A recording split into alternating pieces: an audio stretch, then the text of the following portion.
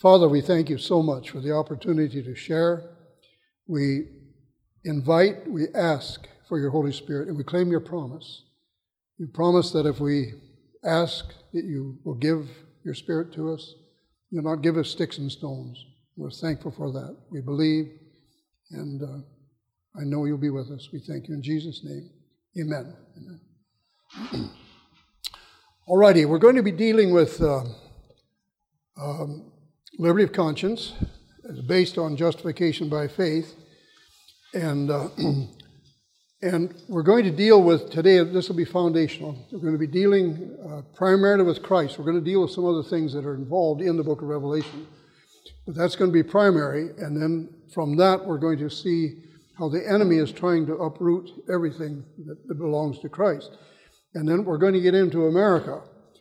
Possibly tomorrow. We may start with it today, but we'll get in it tomorrow. What God intended for America, and then what's going to happen. In fact, we see the sliding even going on now. But we'll look at that, and we're going to talk about the Reformation. We'll touch on that today also, especially justification by faith and liberty of conscience. And that'll kind of lay the foundation for us for the rest of the week. Pardon me? Yeah, they did about 15 minutes ago. So, yeah. So today is about the revelation of Jesus.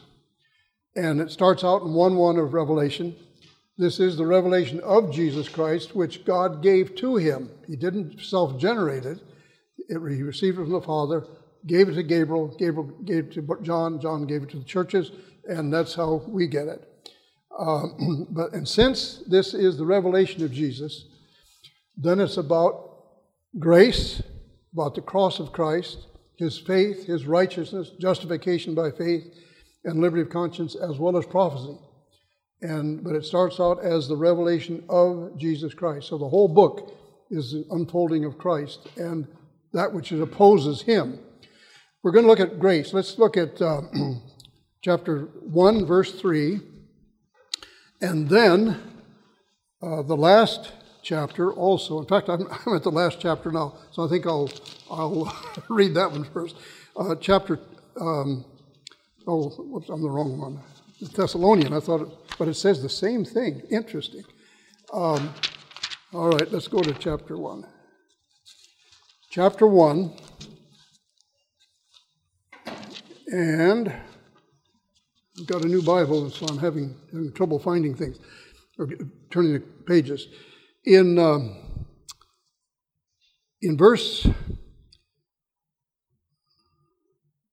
this is the first time. Oh yeah, it's verse 4, where he says, "John, to the 7 churches which are in Asia, grace to you and peace from him who is and was and who is to come, from the 7 spirits who are before the throne, and from Jesus Christ, the faithful witness, the firstborn of the dead, and the rulers over the kings of the earth." And then if we go to the last chapter of the book, and the last verse, we have the same greeting, or the blessing of John, the blessing of the Holy Spirit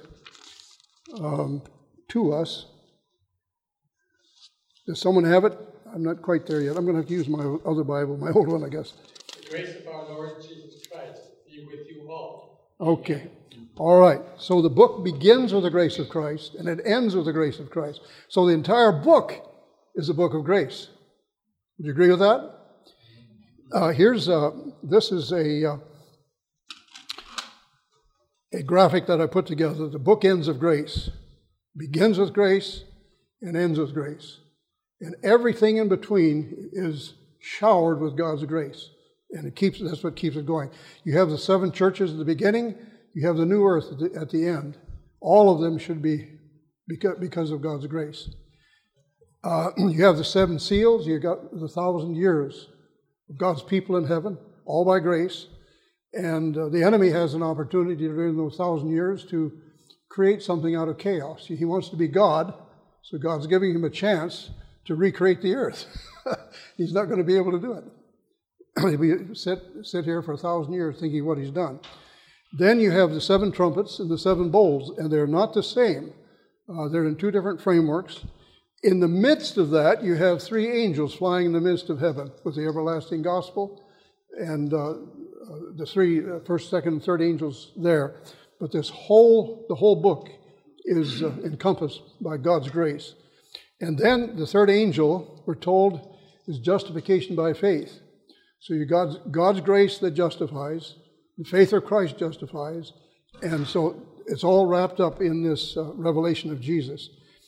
But it begins and ends with grace, and grace all the way through. This is a statement that Ellen White made in 1890. Jones and Wagner had been preaching Christ and His righteousness, justification by faith, and some people were asking the question, well, is justification by faith the third angel? They were taking the phrase, the faith of Jesus, saying this is justification by faith. It's Christ's faith that justifies. And that was a question that was asked. Some were presenting the faith of Jesus as a doctrine, a set of doctrines. Like Jude says we defend the faith and that type of thing. But and so Ellen White clarified. She said, several have written to me inquiring if the message of justification by faith is the third angel's message. And I have answered, it is the third angel's message in verity. What does verity mean? It's in truth. Yeah, it's true. It's certain, absolute certain. Yeah, okay. So now we want to go back. Now I want to touch on the Reformation, Luther and his teaching of justification by faith and liberty of conscience. He taught that liberty of conscience is the most important part of faith. And if you remember when he was at the Diet of Worms, when he was on trial, he refused to give in to the demands of the powers that be for conscience sake. So it started out with conscience. He got away from that as time went on, but this is what he taught. This is a little bit later. He said, let there be no compulsion. I have been laboring for liberty of conscience. Liberty is the very essence of faith. And for many years he believed this until there was trouble in Germany with there was a fanatic movement and fanatical movement, and he turned against them and joined with the princes to put them down. And up until that point, in fact, he even talked to one of the princes who wanted to protect him. He said, you don't need to protect me. My God needs to protect you. So this is what he believed for many years. But then he moved away from that. And to this very day, the church in Germany, and this talking primarily the Lutheran Church, are supported by state taxes, or federal taxes.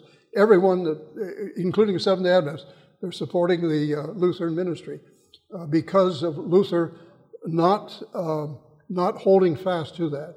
But he got weak knees or something and turned from it.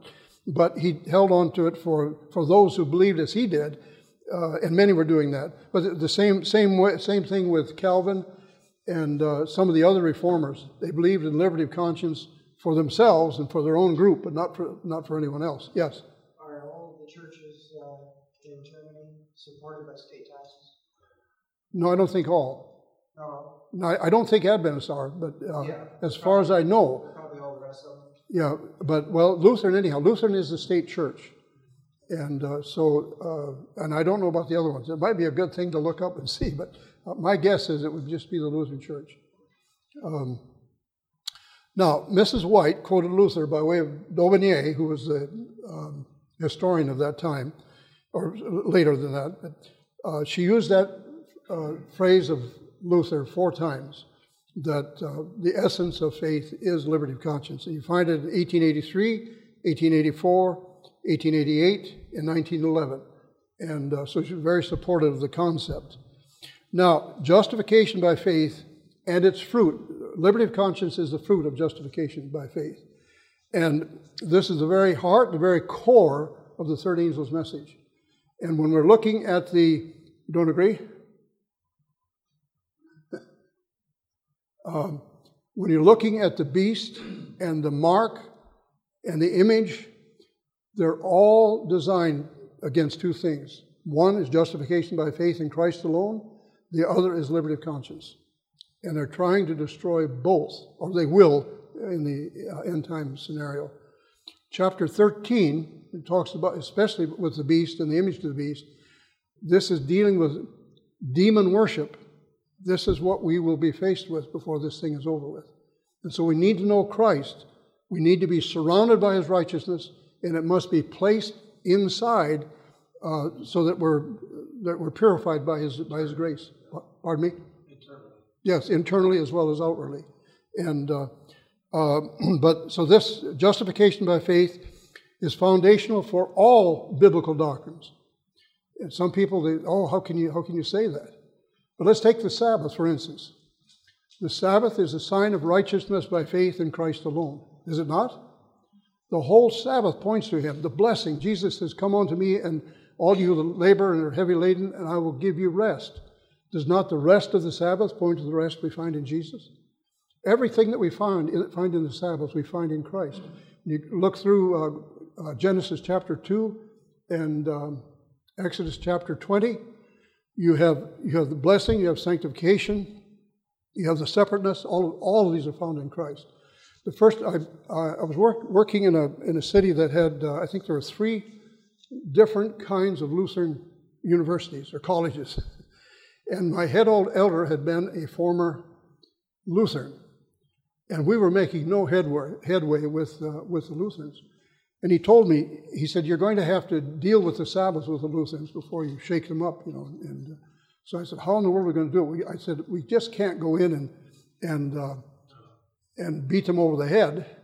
And so I put together a little tract showing that creation and redemption are one in Christ. He's the creator, He's the redeemer. He created by the power of His word, He redeems by the power of His word. All the way through on this, I wrote this little tract. We went out, the first time that we dealt with a young lady, she accepted the Sabbath the first time. But it was because Christ was placed the Sabbath was placed in the realm of redemption. In that city, we had a friend of mine, and we called this Redemption Sabbath. And he had contacted some students in one of the colleges. And they were so moved, they said, would you come and present this to other students? And he said, yes, I will. So we went, and many professors came in and sat down, listening. And I don't know whether they come for debate or what, but they listened. By the time they got through, my friend got through with the presentation, those men got up one by one and walked out of the room without saying a single word. There was nothing they could say against the Sabbath. Not from the creation standpoint, but for redemption. You have to reject Jesus Christ as Savior in order to reject the Sabbath. And that's the way He presented it. And it was powerful. And that's the way it is. But anyhow, so justification by faith, even the sanctuary. When you come into the sanctuary in the Old Testament, the first thing you see is the cross. Do we not? The altar of sacrifice. That's the cross of Jesus Christ. That's where justification took place. Romans chapter 5, verse 9 says, having been justified by His blood, we shall be saved by His life. And so you got that in the sanctuary. And then in the most holy place, and we'll look at that one a little bit later, in chapter 5 of Romans, verse 6, you have the Lamb slain in the midst of the throne. And so you have the gospel of the cross in the second apartment, and that's what shines all the way to the cross of Calvary, dealing with the character, the very nature of God, of self-sacrificing love. And so that's where that is too. But it's because these two are inseparable, or justification specifically, and liberty of conscience comes after that. It's inseparable to the death of Christ. I quoted Romans 5:9. But let's go to Revelation 1:5 and consider the beginning again of the book of Revelation and the message that was given to him and to us. In verse 5, he says, this is from Jesus Christ. He's talking, again, we looked at grace earlier in the verse 4. From Jesus Christ, the faithful witness, the firstborn from the dead, from the ruler of the kings of the earth, to Him who loved us and washed us from our sins in His own blood. Now, there are some manuscripts that if you have the, I think it's the Well, one is, if you ever heard of Nestle's number 27, it's there are manuscripts in that, and I've got some of it right here. That and the United Bible Society uses a couple words from different manuscripts, but it goes like this: He who loved us and washed us, or released us, or freed us from our sins in His own blood. And so this is this book of Revelation begins with this. And justification by faith and liberty of conscience are inseparably joined together. To affirm, yes. Which comes first? Justification by faith. Before liberty of conscience. Has to, yes. Because the conscience is locked by the enemy. But they're still inseparably joined. Yes, as soon as you're justified, immediately your conscience is released, yes. Yeah. That's what the dismissal of sin. When I was born again, I had a great relief of sin left from it. Yeah. The burden of sin. Yeah. Christ. Yep.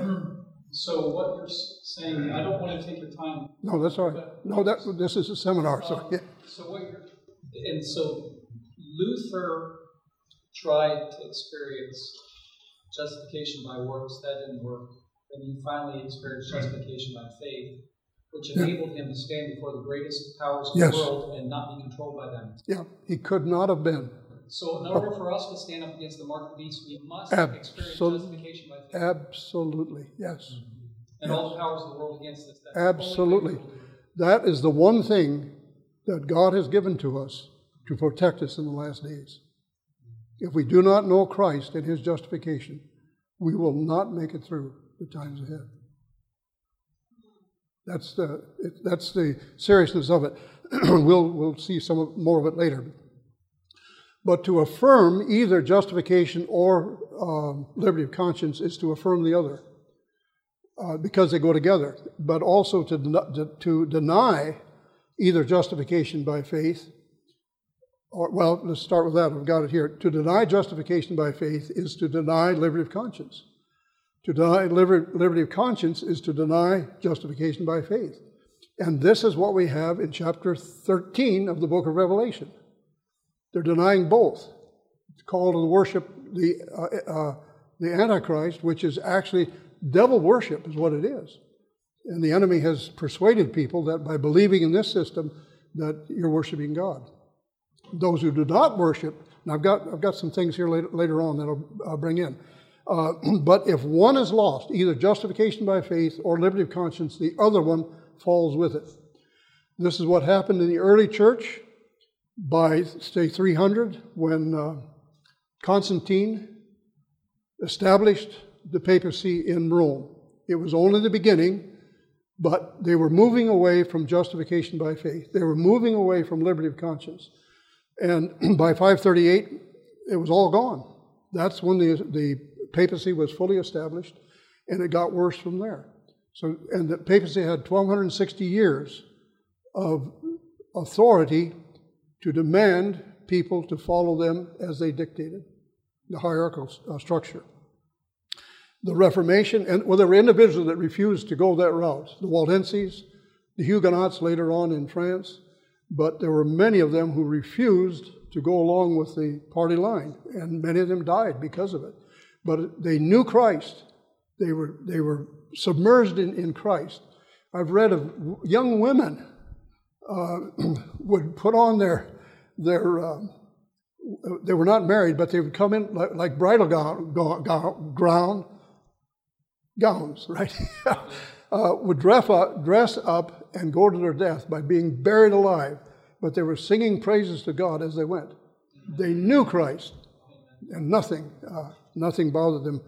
They knew that they would see Christ. They had no doubt. That was the. Yeah, as long as we're not distracted off and works of the law, which I had the problem when I came to the church. And I came from a Baptist background, which is just confess over and over. Yeah. But you're not getting the victories. So then, what was presented to me as victories is you have this information, you do this. So it was a lot of do-do. I saw that right away, that Christ had to perform this in me, because if I did it, it was self-righteous, it wasn't going to last anyway. Mm-hmm. Well, a false scenario against justification by faith, which I didn't understand somewhat. Yeah. So I resisted that and went the other direction, away from the lifestyle. Yeah. That was too far. The whole idea is the balance is you have a sanctified will and you choose to lay this off because of Jesus. Yeah. Lay this down because of Jesus. And then you get the victory because He gives that to you as a lifestyle inside. Yeah, and it was a growth I process. a lot longer because I was rebellious. Yeah. I didn't want to. But it's a growth process. It's a growth I'm going to come off what you said. I worked with several non-Adventist pastors when I was pastoring. And I remember this one, we just moved into a city, and I didn't realize, 2 men showed up in our door, and before I knew it, and I still don't know how they did it. I had the door open just a crack, and before I knew it, both of them were standing in my front room. It was amazing. And he said he wanted to know if I was saved. And I learned later, after he left and talked with other people, he said his great burden was to convert Seventh-day Adventist preachers. And so he came in and started asking me the standard questions, of being saved. Are you saved? And I gave him all the evangelical answers. And he was puzzled because he looked at me. He said, but you're a Seventh-day Adventist. I said, yeah. And he was trying to move me away from the Sabbath. That was the one thing he was after. I denounced the Sabbath. And I used as an illustration of a imaginary mulberry bush. And he would chase me. I'd run. I didn't want to argue with the guy over the Sabbath, because I knew that's what he was after. And he'd go this way, and I'd go this way. And he was always trying to cut me off, but he couldn't do it. And I shared with him, because I was not raised as a Seventh-day Adventist. I served time in prison. That's where I accepted Christ. And I shared that with him, showed some of the stuff that had happened to me. And he said, oh yeah, you're converted. I believe you're saved. And I said, thank you. And then he started in. We don't have to obey the law, that type of thing. So this went on for, I don't know for sure, I lost track of time, but an hour to 2 hours. And he was constantly, and I said, now wait a minute. I said, you believe I'm saved? Yes. Yeah, okay. There's something about that law you don't like. There must be one of those commandments you don't like. Which one is it? And I started with the 10th commandment. I said, are you guilty of coveting your neighbor's things? I said, or is the 9th one? Are you guilty of coveting your neighbor's wife? And I went on up, got to the 7th commandment. I said, are you unfaithful to your wife? Is this the commandment that you despise? This man, he changed color. He was sitting on the couch. I think his feet went in the air. He came down. His elder was sitting. Let's get out of here. And out the door he went. But he admitted I was saved, but he could not understand that if you're saved, you need to obey the commandments of God out of love. You remember C.D. Brooks, his message on that. He ran into this evangelical preacher, says, oh, you can't keep the law anymore. And finally, C.D. Brooks said, well, do you kill somebody? Of course I don't kill. Yeah. That's one you're keeping. Yeah, right, yeah.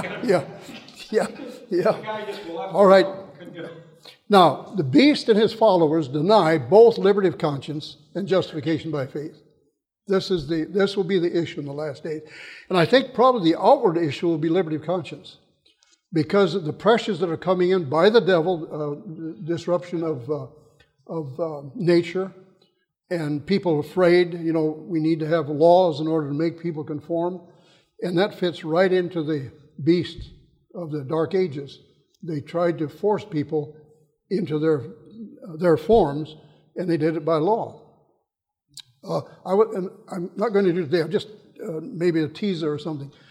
I've been involved in religious liberty for several years. I'm not directly involved in it now, but I've had 2 invitations to go to the Catholic bishops, United States bishops. It's the highest authority in the land under the cardinals. But they're the ones that pull the strings, and they were dealing with liberty of conscience. And I was invited to that, and I went, and I'll share that another time. But it was very interesting. Went to 2 different cathedrals and listened to them. But there were 4 of us sitting at a table, 4 Adventists, a man and his wife, myself, and Lincoln Steed. And we listened to Cardinal Dolan. He gave the opening address. But the 4 of us stuck out like sore thumbs. Suits, dresses, and these guys, and some really beautiful robes. I really liked some of the robes I saw. But anyhow, I'll get into that another time. here, this goes back to 1932, Pope Gregory the 16th, and he condemned in his encyclical indifferentism and liberty of conscience. This is what he said. Indifferentism means that a person can be saved outside the Catholic Church by profession of Jesus Christ, by accepting Christ by faith. And they do not like that. So this is what he had to say. From this poisoned source of indifferentism springs that false and absurd maxim, better termed the insanity, that liberty of conscience must be guaranteed for everyone. This is the most contagious of errors, which prepares the way for that absolute and totally unrestrained liberty of opinions, which for the ruin of church and state is spreading everywhere, and which certain men, through an excess of impudence, do not fear to put forward as advantageous to religion. And I've got some other ones. I'm not going to share them today either, but this is directed specifically to the United States of America, the constitutional benefits that God has given to us. And since Vatican II, if you look at some of the documents in Vatican II, especially on human freedom, it looks like they've got the real thing. And many Protestants today believe that the Catholics have changed. Even some Catholics think they've changed. But here's a man, he was Davies, he was a man in England, a writer. He was always loyal to the Catholic Church, but when those documents came out, he said something's amiss here. And so he wrote this book called The Second Vatican Council and Religious Liberty. And I really got some good information out of this, especially in his appendix. He listed all the popes that were against freedom of conscience. And so that's where I got some of the statements. I went to some of the original sources to get them. But he opposed the changes of Vatican II. He contends that the stand taken on religious liberty in the Vatican II document on religious liberty is not reconcilable with previous papal teaching, which we just read one of them by that pope. And there were several of them in the 1800s. The time the Seventh-day Adventist Church was forming, up through into the 1900s. They were totally against the United States. They still are. We need to remember that she never changes. And this is from the Spirit of Prophecy. Let it be remembered, it is the boast of Rome that she never changes. The principles of Gregory VII, now this is an earlier one, Gregory VII was the one who commanded the emperor of the empire to come and stand outside of a castle for 3 days in his bare feet in the wintertime. Amazing. And he said it was his business to pull down kings and emperors and that type of thing, that the Pope rules over them. That was a major break for the papacy. He didn't get everything at that time because that emperor came back and finally drove him out of Rome. But that Innocent III built on that, and then you have the rest of the Dark Ages in that situation. Now, had she had the power, she would put them in practice with as much vigor now as in past centuries. The very nature of this, I guess I should have gone back here. That's from, I don't have the reference on that. I believe that's Great Controversy, where it's from. I don't know why I don't have the reference. But the nature of the third angel's message demands justification by faith and liberty of conscience in dealing with the beast, its mark, and the image. The very essence of sin in the Antichrist power of self-glorification and human selfish achievement. The original sin of pride began in the heart of Lucifer. You're familiar with both Ezekiel 28 and Isaiah 14. And I'll just touch on this one, but I want to look at Babylon. The selfishness, that selfish mindset came from Lucifer. And that's always been the trait of Babylon. And it's the dominant trait in human nature. That's your problem, my problem, whether you want to admit it or not. Pure selfishness. It's only by the grace of God. It's only by justification by faith in Christ alone that we can be changed. One thing I meant here. What? I die daily. Yes. It's the thing that branch in the vine, remember I told you there's some parts I didn't like of it. Yeah. But basically what I got out of there is a branch of the vine, it was chapter 15 of John. And so that was great to find that out, because I wasn't looking at it very as a Baptist, that the death itself has to encourage today. Christ can live in you. Yeah. But it's the principle that permeates all false religions. It's the last day manifestation of the beast in his image. And here, Satan is working to the utmost to make himself as God and to destroy all who oppose his power. And today the world is bowing before him. His power is received as the power of God. The prophecy of the Revelation is being fulfilled, that all the world wondered after the beast. That's from 16, page 14. It continues, they have accepted him as God and have become imbued with his spirit. This is spiritualism. Then she has this to say, but the cloud of judicial wrath hangs over them, containing the elements that destroyed Sodom. In his visions of things to come, the prophet John beheld this scene. This demon worship was revealed to him, and it seemed to him as if the whole world were standing on the brink of perdition. But as he looked with intense interest, he beheld the company of God's commandment-keeping people. They had upon their foreheads the seal of the living God, and he said, here is the patience of the saints. Here are they that keep the commandments of God and the faith of Jesus. It's 16, page 15. So the message of justification by faith in the end time setting is essentially involved in the efforts of God's people to resist the Antichrist power. The one thing, and we'll try to get into some of this, the Council of Trent was not organized, but it was there were half a dozen Jesuits. 2 of them were outstanding scholars, and they were there to defeat the concept of justification by faith in Christ. And they did. When you read if you read the Trent's documents, those are Jesuit-inspired documents. They persuaded all of the other people to go along with putting down the Protestant idea of justification and accepting the Catholic concept that they were developing. They hadn't fully developed even at that time. But that, if you want to read Jesuit theology, you'll find it there, especially on justification by faith. And we may get into that a little bit later. But the message of justification in the end time setting, we must understand it. We must understand it better than Lutherans, better than Calvinists, better than evangelicals. We need to know Christ intimately so that whether we live or die, we'll give glory to him. It will not matter whether we live or die. Now, some of us graybeards are going to go into the grave before the Lord comes, but some of us will make it through. I had a friend of mine, he was, 94? He never thought he was going to die. He never planned on it, but he's dead.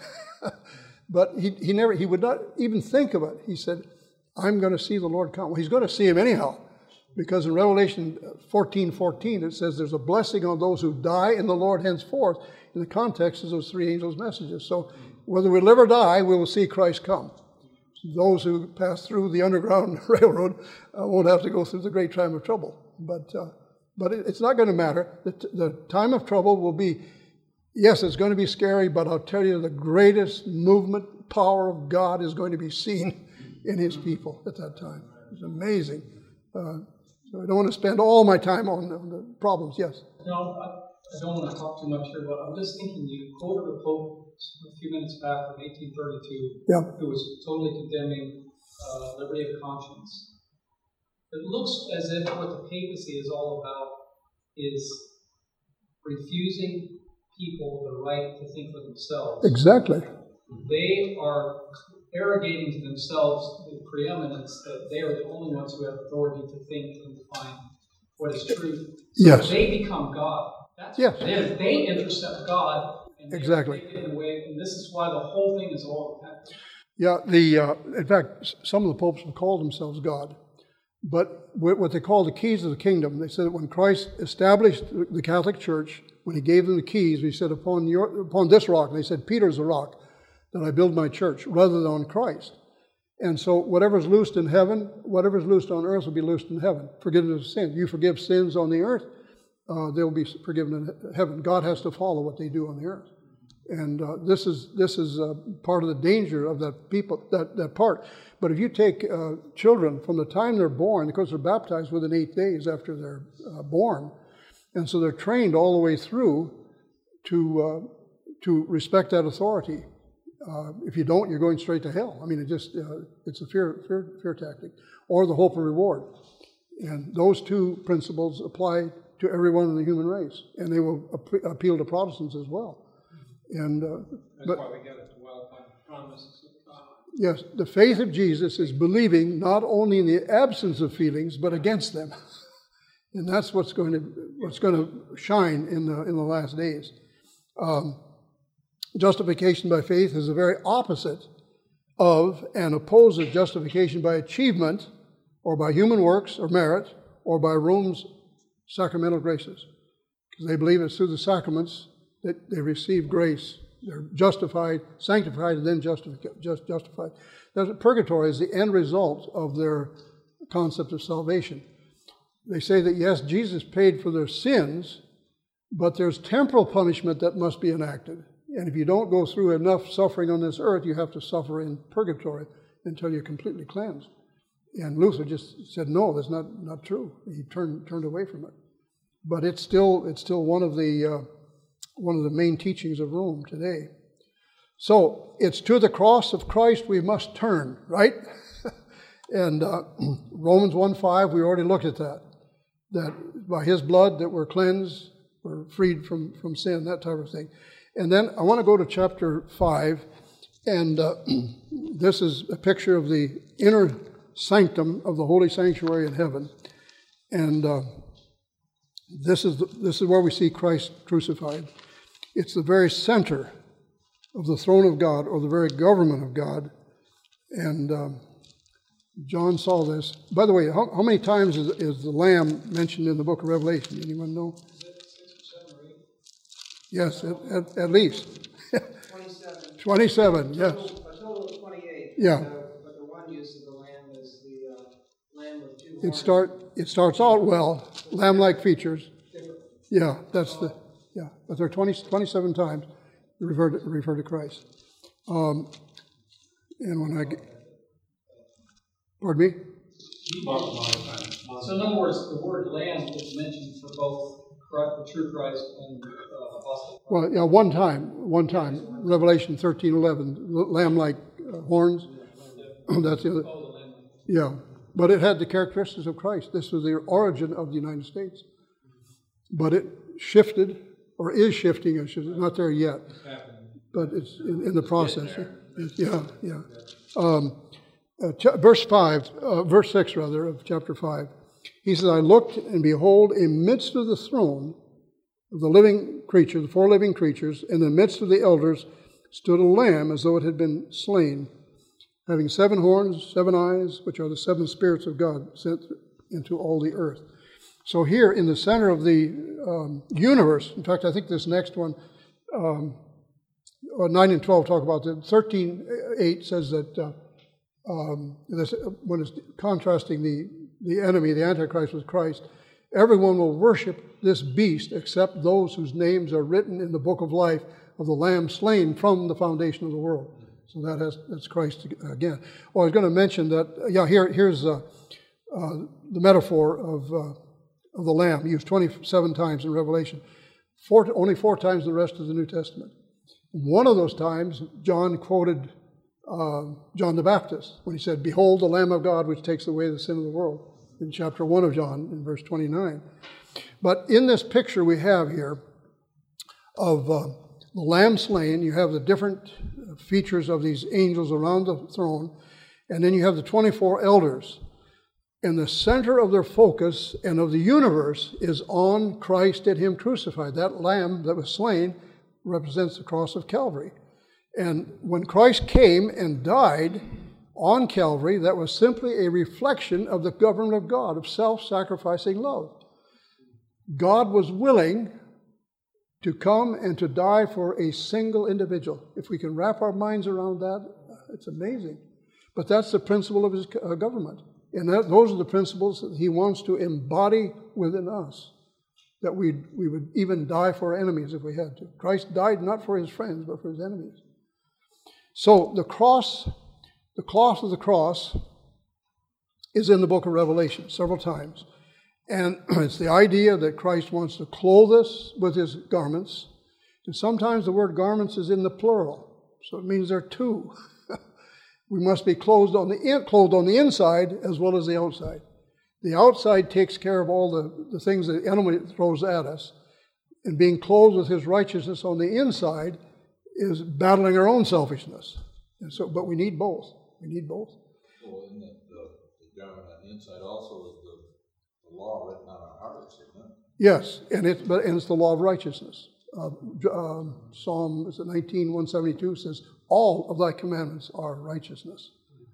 And this is how we can tell if we got the genuine article of the righteousness of God. It will be in harmony. It always brings us into harmony, not in a legalistic manner, but we're going to love to obey God's law. Before I was converted, I hated all law. It didn't matter if it was divine or human. I hated it. I would not be controlled by any law. And I got in trouble for it. But I had, I was a little bit like that, yeah. But the law in the heart is the law in Christ, and I was willing to stop that. I told that preacher that night, I said, you admit that I've been converted, that I'm saved. And I said, I hate it. Same thing I said here. I hated all law, divine or human. But I said, when God brought me into harmony with his divine law, it brought me into harmony with human law. And I said, I can look at a policeman today and thank God for his work, because he had to control jokers like myself who would not control themselves. That's their purpose of the law today. And but when we come into harmony with God's holy law, we'll come into harmony with man's temporal law also. And now in 3:18, you're familiar with that. The message to Laodicea is, I counsel thee to buy of me gold tried in the fire. That gold is Christ's righteousness. The next one talks about his garment. That's his righteousness. And then the eye salve of the Holy Spirit we can see the difference. Eye salve, so we can see the difference. Yeah. I want to look at chapter 12. This is another of those passages that deals with the cross of Christ. And the sacrifice of Christ, and dealing with us also. Thank God for that.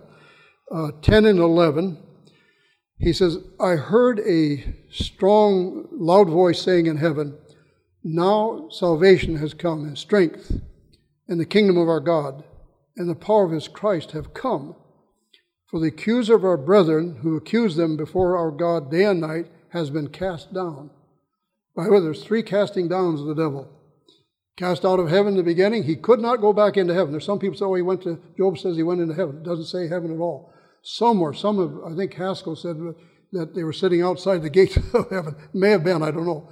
But Ellen White has some interesting statements in Gospel Workers.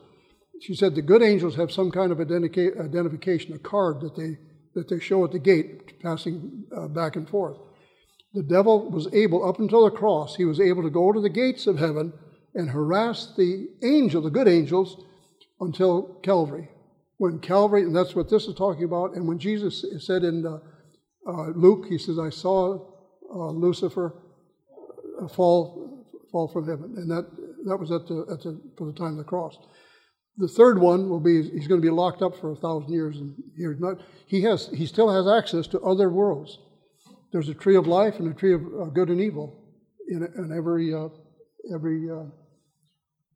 every place where someone has intelligence. But he's limited alone to the earth. He cannot roam. This is his world right here during the 1,000 years.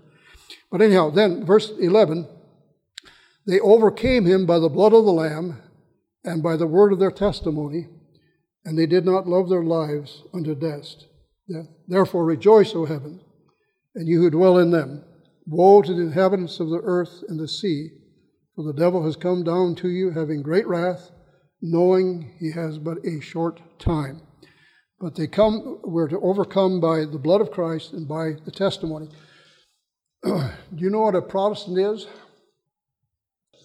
Protest? Yeah. Yeah. Well, we get that from the Council of 1929. Can't remember. Speyer, Council of Speyer. When the princes resisted, they were trying to be brought into harmony. Liberty of conscience was being thrown out. They had been given freedom in 1526. 3 years later, the emperor was trying to take it back. And a few of the princes stood up and said no, they protested. And that's where we get it from. But the word itself comes from the Latin, protestare. And the first part, pro, means to give, and testare means a testament or a witness. So you've got a negative and a positive for a Protestant. He protests that which is evil, but he testifies to the goodness of God. So that's the full meaning of a Protestant. Not just protesting, but also a testimony. And so here we've got people that are claiming the blood of Christ and testifying their own testimony that they've had. And then we mentioned Romans 5:9 before, that by having been justified by his blood, we shall be saved by his life. 13:8 is when the Lamb's Book of Life, Christ was slain from the foundation of the world. I want to go to chapter 16. This is an interesting one too. This will be the last battle, but it's the same as all the rest, but it's going to be intensified, but the glory of God is going to be greater than all that the enemy can do. We need to remember that by this time, Michael has already stood up, and he stands for his people. But in chapter 16, there's going to be some other things going on. And let's read from verse 12. Let's see. Yeah, probably. It says, the sixth angel poured out his bowl in the river Euphrates, and its water was dried up so that the way of the kings of the east might be prepared. And I saw 3 unclean spirits like frogs coming out of the mouth of the dragon, out of the mouth of the beast, and out of the mouth of the false prophet. For these are the spirits of devils, performing signs which go about to the kings of the earth and of the whole world, to gather them together for that great battle of the day of God Almighty. Now, I've got some pictures here I want to share with you. This is a picture of world peace by power. Number 1 is the dragon, which is spiritualism. Number 2 is the beast, the sea beast of chapter 13 is the Antichrist. And then you have the false prophet, or the earth beast of chapter 11, chapter 13, beginning with verse 11. That's the image to the beast. And I think I got this from a fellow in Spain, if I remember correctly. Here we have, verse 13, you have the frogs coming out of the mouths. So this is the picture that John saw. So they had mouths full of frogs. And this is spiritualism. Now, we speak what's on our mind. So what we have is the mind of the devil being expressed here. Have you ever used the expression, I'm going to give so-and-so a piece of my mind? The devil does the same thing. He controls the mind, and these people speak spiritualism, that type of thing. Yes. When I first came into church, Lathan Holly, I don't know if you ever heard of him. He Yes. taught his saying that the frogs were connected to tongue speaking also. It could be. That was binding people together, spiritual. Yeah, but it is. Socialism and the tongue. It is spiritualism, whether it's in tongues or not. Yeah, and it goes back to Egypt. That's where they used to worship the frogs, but it's a threefold union, and it's an attempt to take the righteousness of Christ away from his people. Notice what Jesus said in verse 15. Behold, I'm coming as a thief. Blessed is he who watches and keeps his garments, lest he walk naked and they see his shame. The devil wants to tear from us Christ's righteousness. Is it possible for him to do it? Choice. Yes. If we're settled in Christ, there is nothing that can take us out of his hand. He said it himself. You come to me, all that the Father has given me, I will never let go. In fact, there's a double negative that I will never, never let go. Usually in English we have in fact I may bring that in another time, but in English we have a double negative. It usually makes a positive out of it. But in the Greek, there are two different words. Both of them, I will not ever, ever cast you away. It's a powerful statement. But anyhow, this is what the devil cannot stand the righteousness of Christ. He cannot stand liberty of conscience. And so it irks him. His supreme attack is on God's people in the last days for those two principles. The Sabbath is part, but Sabbath is the outward show of this whole thing. But his real attack is going to be on liberty of conscience. Yes. What could you tell us about the attitude of Lutheranism today for liberty of conscience? Liberty of conscience? Well, they still talk about it. In fact, I don't have it in this study, but they were concerned about some of the liberties that the Church of Rome was saying that they had guaranteed. And some of the Lutherans were concerned about that, but they have been mollified, or they've accepted some of the stuff that the Catholic Church has said. The Church, the liberal wing of Lutheranism, has accepted the Catholic concept of justification by faith, and so they'll come in harmony with the other, liberty of conscience. And I would say that even apart from that, it's many times harder to deal with a Lutheran than it is to a Catholic to bring them into Adventism, because they're locked into that same system of hierarchy that the papacy is. They didn't come far enough. So there'll be no problem with that. Now, there will be some, I'm sure, will take a stand. There are some now that are fighting against this, but they've already signed the paper that they've studied this for 25 years. Yes? Yeah, I've noticed that probably the most Lutheran countries in the world are the Scandinavian countries. Yes. And I have a quote from one of the bishops, very decidedly against liberty of conscience. I don't know. This arose in the context of same-sex marriages. Oh, yes, yes. Where some pastors or priests of the Lutheran Church would not marry them. And there were talk about they could consult their consciences, and if it was against their conscience to do it, they could have that freedom. And in that context, one of the bishops said, "What is this liberty of conscience?" Amazing. We are law against it. Yes. And this is just a couple of years ago. Uh-huh. And also in connection with the 500th anniversary of Lutheranism, one of the main magazines in Germany, Der Spiegel, oh yes, yep. on its front cover that Luther was the discoverer of the liberty of conscience. Yes. Well, he certainly joined justification by faith and liberty of conscience, but others believed in it, like the Waldenses, all of those Protestant, those people. Christ was a Protestant. He believed in liberty of conscience. But if you have any information like that, I'd like to get it. Do you know where the Pope went last year to sign some documents? It was to Sweden. Oh. Yeah. And they had a big table. They were sitting there signing this, that they were in complete agreement, or maybe not complete agreement, but they're studying together. But yeah, it's interesting that Sweden was a little insignificant nation during the time of the Reformation, but they accepted the Reformation. And it was those Swedes that came down and delivered Germany, the Protestants in Germany. They came through Denmark, and there were probably some Danish that helped also. But God used the Swedish people to further the concept of the Reformation. And it's sad to see what's happening today. You see all these things where people are backtracking, like they don't even know what liberty of conscience is.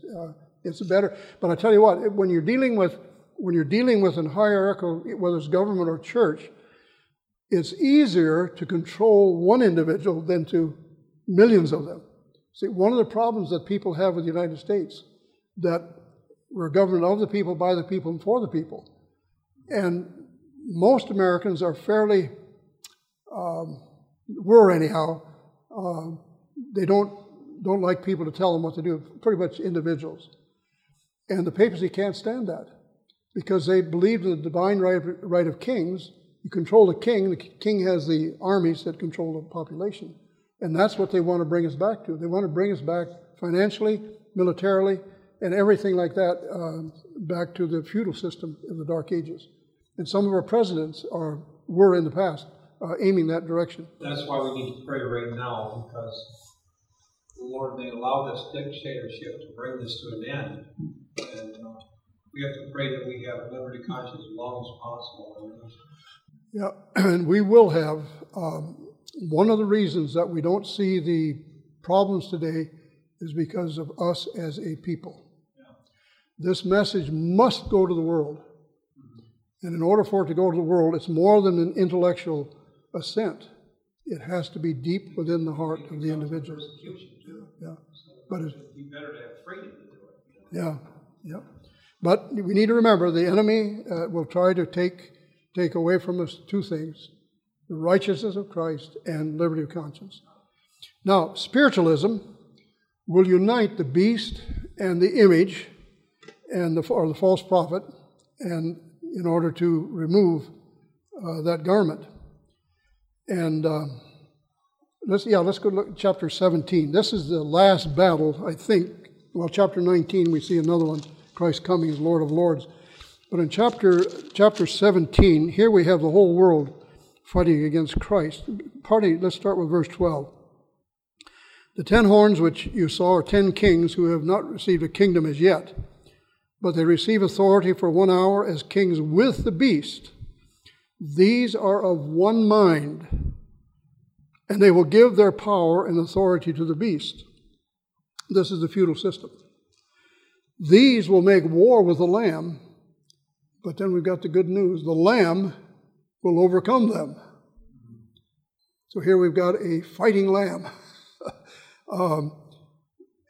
For he is the Lord of Lords and King of Kings, and those who are with him are called chosen and faithful.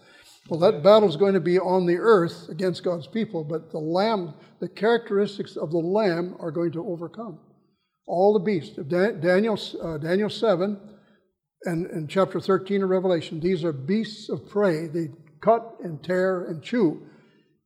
And a simple lamb, those principles of the government of God, is going to overcome all this nonsense. Jerry, is that 1 hour prophetic time? 1 hour prophetic time? Oh, I think it is, yeah. I'm not going to get into that, but yeah.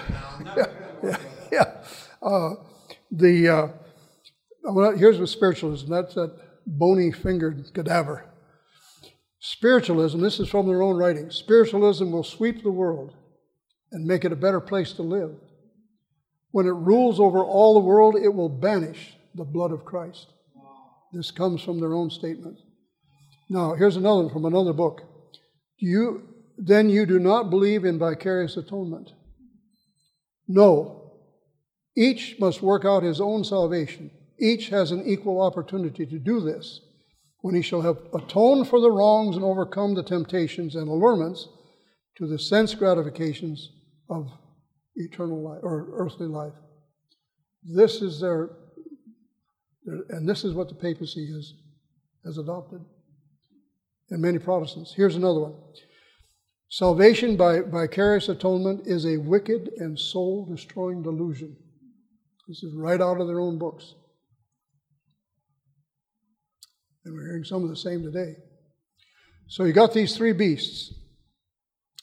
You got the one coming out of the ocean, out of the water, and the amalgamated beast of Daniel 7. You have the dragon, which is spiritualism, the devil, government, and then you have the beast, little lamb with lamb-like horns and speaking like a dragon.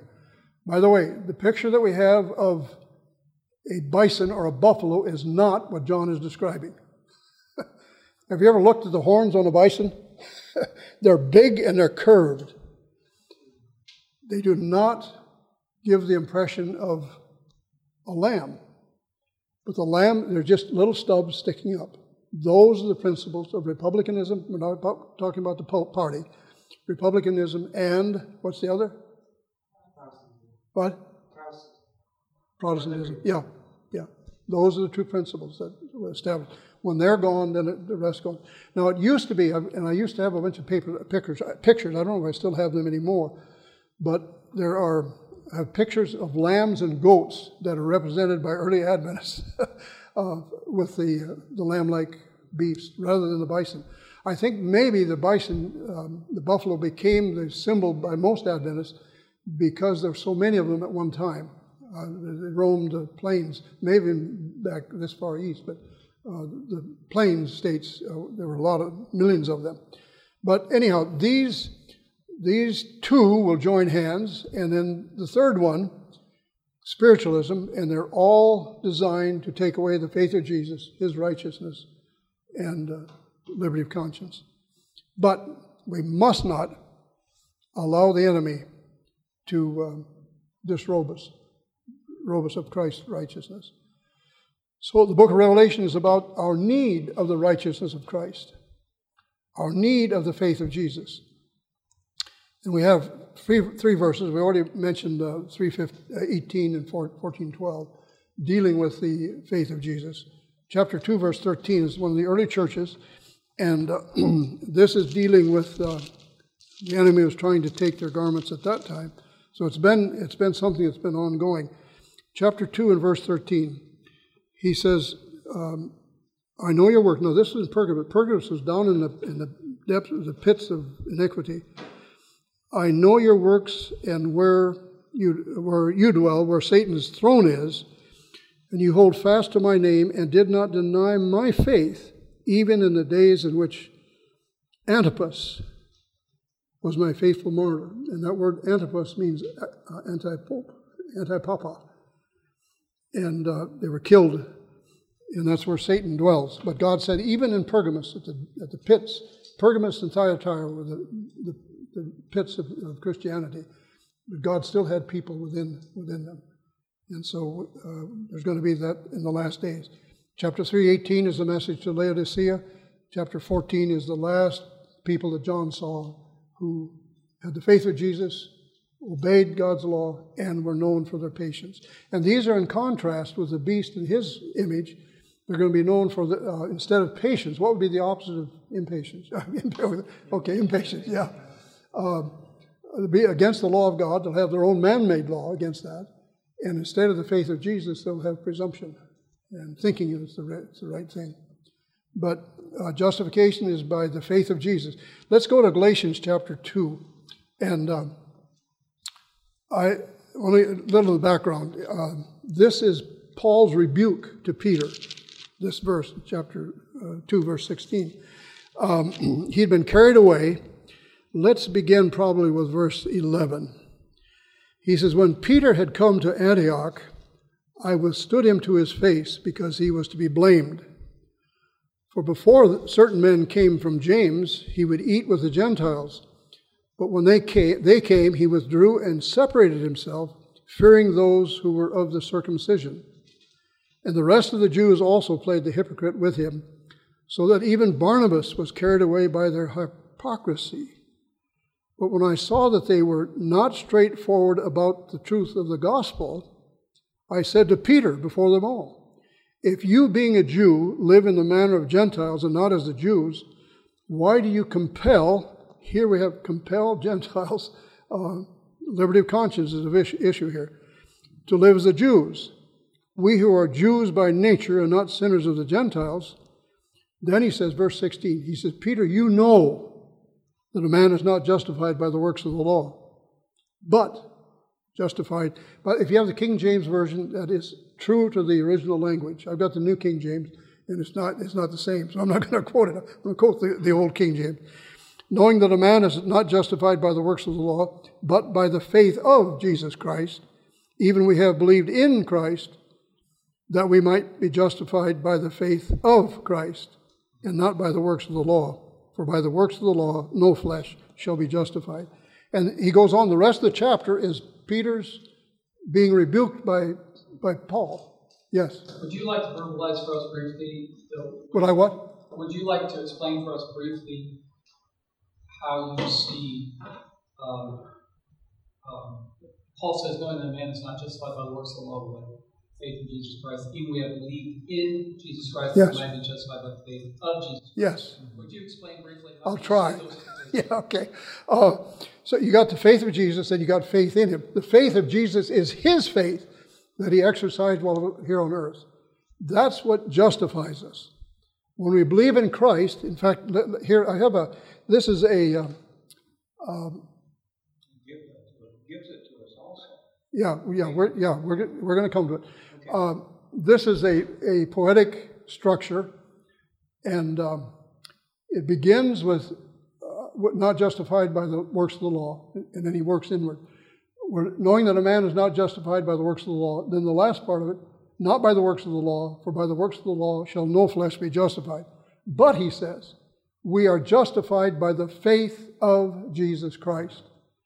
Then he says, we have believed in Jesus, that we might be justified by the faith of Christ. The faith of Christ is his righteousness. It's his mind. Let this mind be. Yeah, let this mind be in you, which also in Christ Jesus. And so in the almost all modern translations, including the one I have, they have, by the faith in Jesus, we have believed in Jesus, that we might be justified by the faith in Jesus, or in Christ. And it doesn't make a lick of sense to read it that way. Because they're two different words. The prepositions are different. The faith of Jesus, then faith of Christ, the last of Christ is out of Christ, because it comes from him. The other one, believed in Jesus, is accurate. It means as we believe in him, then God takes the righteousness that he developed in his human flesh and he gives it to us. When we believe in him, we're justified by his faith that he exercised while he was on the cross, especially on the cross. When he cried out, my God, why have you forsaken me? Here we see the faith of Jesus spoken first, and it spoke twice when he said, my God, my God. Then his feelings spoke, but they spoke last. Why have you forsaken me? But the faith of Jesus, his faith at that time was believing not only in the absence of feelings, but against them. Yes. And so whatever he did, he wove a garment of righteousness through his faith in the Father. And that's what he gives to us when we believe in him. He puts it on the inside as well as covers us on the outside. And so we can stop trying to be good every day. I mean, just try to be. Well, anyhow, here I'm going to go now. And I don't know, was that clear enough or was clear as mud? Good. I'm reading through first elected messages, and I believe it's on page 80, where Ellen White expresses her personal longing for Christ. She says, in one little short paragraph, she says something like this. I'm paraphrasing, but she says, how I long for the righteousness of Christ, how I long for the grace of Christ, and how I long for the Holy Spirit. Mm-hmm. And in my mind, she is saying the same thing, the very same thing in different terms. Mm-hmm.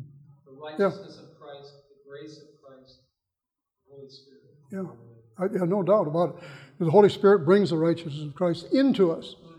But what Christ did us on Calvary, that covers us. We need both. That's why it says in chapter 16, verse 13, watch, your garments are not taken from you. So justification has two applications. One is what Christ has done for us and what Christ does in us. There are many people today who say that justification by faith is only legal. I believe it is legal. It was never a time when it was not legal. But there are some who hang to the idea of a legal justification and they don't care about being changed on the inside. And there's others who want to believe only in change on the inside and they reject what Christ has done for them 2,000 years ago. That's where the danger. We need both. Now, it was legally justified the cross, but as I'm saying it, that lifestyle in us, by understanding is Christ in us, the hope of glory. Yeah. Hope of glory. And that would be the Holy Spirit. Yeah. Christ is in one place in heaven. The Holy Spirit can be everywhere, and he dwells with it, but he brings the righteousness of God to us. Did you no, I guess not. Maybe you had a thought. Okay. We'll go on here. Now, I'm not going to look at these. Maybe the first, verse 9, I think, of chapter 1. The rest of these, they're talking either about opposition to liberty of conscience and justification by faith, or they affirm it. And so whenever there's a denial, you can be assured that there's an affirmation of God for the righteousness of Christ. And the other way also, if it's denied, then, but it goes both ways. So you got both for and against there. But I want to take a look at verse 9, because that was John's experience. And I was in Rome a while back, and I went to one of his prisons.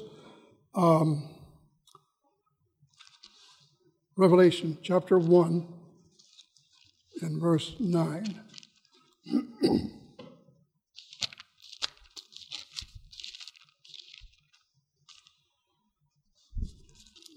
Get out of Jude and get into Revelation. Verse 9.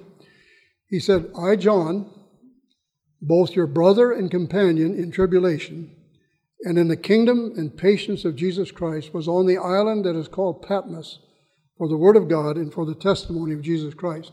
Patmos was the penitentiary at the time. You didn't get out of there alive, but John did. But before he went to Patmos, while he was on Patmos, he saw the vision of Christ and the whole book of Revelation that comes to us today. He was a pastor and a teacher in Asia Minor of the 7 churches. He was kind of shepherd of them. And the Roman government hated him. And there was the emperor, pardon me? Was it Diocletian? Yes, just despised him. You just read that he claimed to be God. Yes. He required people to dress him as God. Yes, worship him as God, exactly. And so here was John saying you worship God. He said all Christians worship God. And this man could not stand it. And so they decided to get rid of him. I thought I had I've got a picture of the emperor in a little bit, or a statue of him. They did not believe in liberty of conscience. And of course, they made no sense to them, justification by faith in Christ. They didn't believe in him.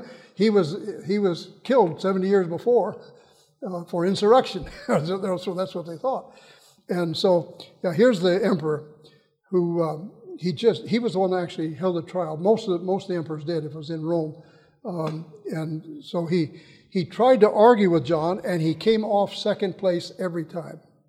Why would that be? Yeah. Ellen White says he could not match the power of John's words nor combat the language with which he could not match the power nor combat the logic. Yes. Yes. John was superior. It made him mad. I know. And he knew it. He knew that he didn't have a chance with John. Here comes the man. Are we? Well, wow. Well, we'll have to continue. But let me run through this one quickly. Let's see. Tertullian wrote about 150, so about 50 years after John had died. And there's a chapel dedicated to the honor of John. And it's located by what they call the Porta Latina, or the port of the city, portal, and the Latin gate. Here is a chapel, little chapel that's dedicated to John, called St. John in Oil, seen through this portal. And he had been convicted by preaching Christ as God, and that he is worshipped by Christians. And this is what the emperor just hated. So Christ had been crucified 70 years before this. And then John was sentenced to death because he was preaching Christ. Rome wanted to root out the religion of Jesus. They could not do it. And so they were picking on the leaders. Get rid of the leaders, then the rest of the people will go, So John, he was considered a superstitious and rebellious old man, and it was time to rid Asia of his presence. So he was sentenced to a cruel death. A huge cauldron of boiling oil was prepared in front of the Latin gate. The sentence ordered that this preacher of Christ must be plunged into that cauldron of boiling oil. And here's a picture as you walk into that little chapel. See John in the tub. And then you go around, you have different pictures. It shows that he was captured, put in chains, and dragged to the point of execution. And then here he's thrown into the cauldron. And what do you think happened to John? Didn't boil. Didn't touch him at all. It lost all its heat on John, just like the three Hebrews in the fiery furnace. And he felt no pain. So they took him, the very men who put him in had to pull him out. And the king, the emperor, must have been sitting there watching all this. Because he was sitting on, one of the pictures showed him sitting with his throne, on the throne with his garland of crown. The enemies of the gospel could not kill him, of John, so they sent him to the penitentiary thinking that he would silence him there. And it was there that John saw Christ, and Jesus gave to him the book of Revelation. It came to the 7 churches, and it comes to you and me because of John in the oil. So that's, we better close. So let's pray. Father, thank you so much for the book of Revelation. Thank you for the concepts that are sticking out all over this book on justification by faith in Christ alone and its consequent, which is liberty of conscience. Keep us by your grace, by your power. Thank you in his name. Amen. This media was brought to you by Audioverse, a website dedicated to spreading God's Word through free sermon audio and much more. If you would like to know more about Audioverse, or if you would like to listen to more sermons, please visit www.audioverse.org.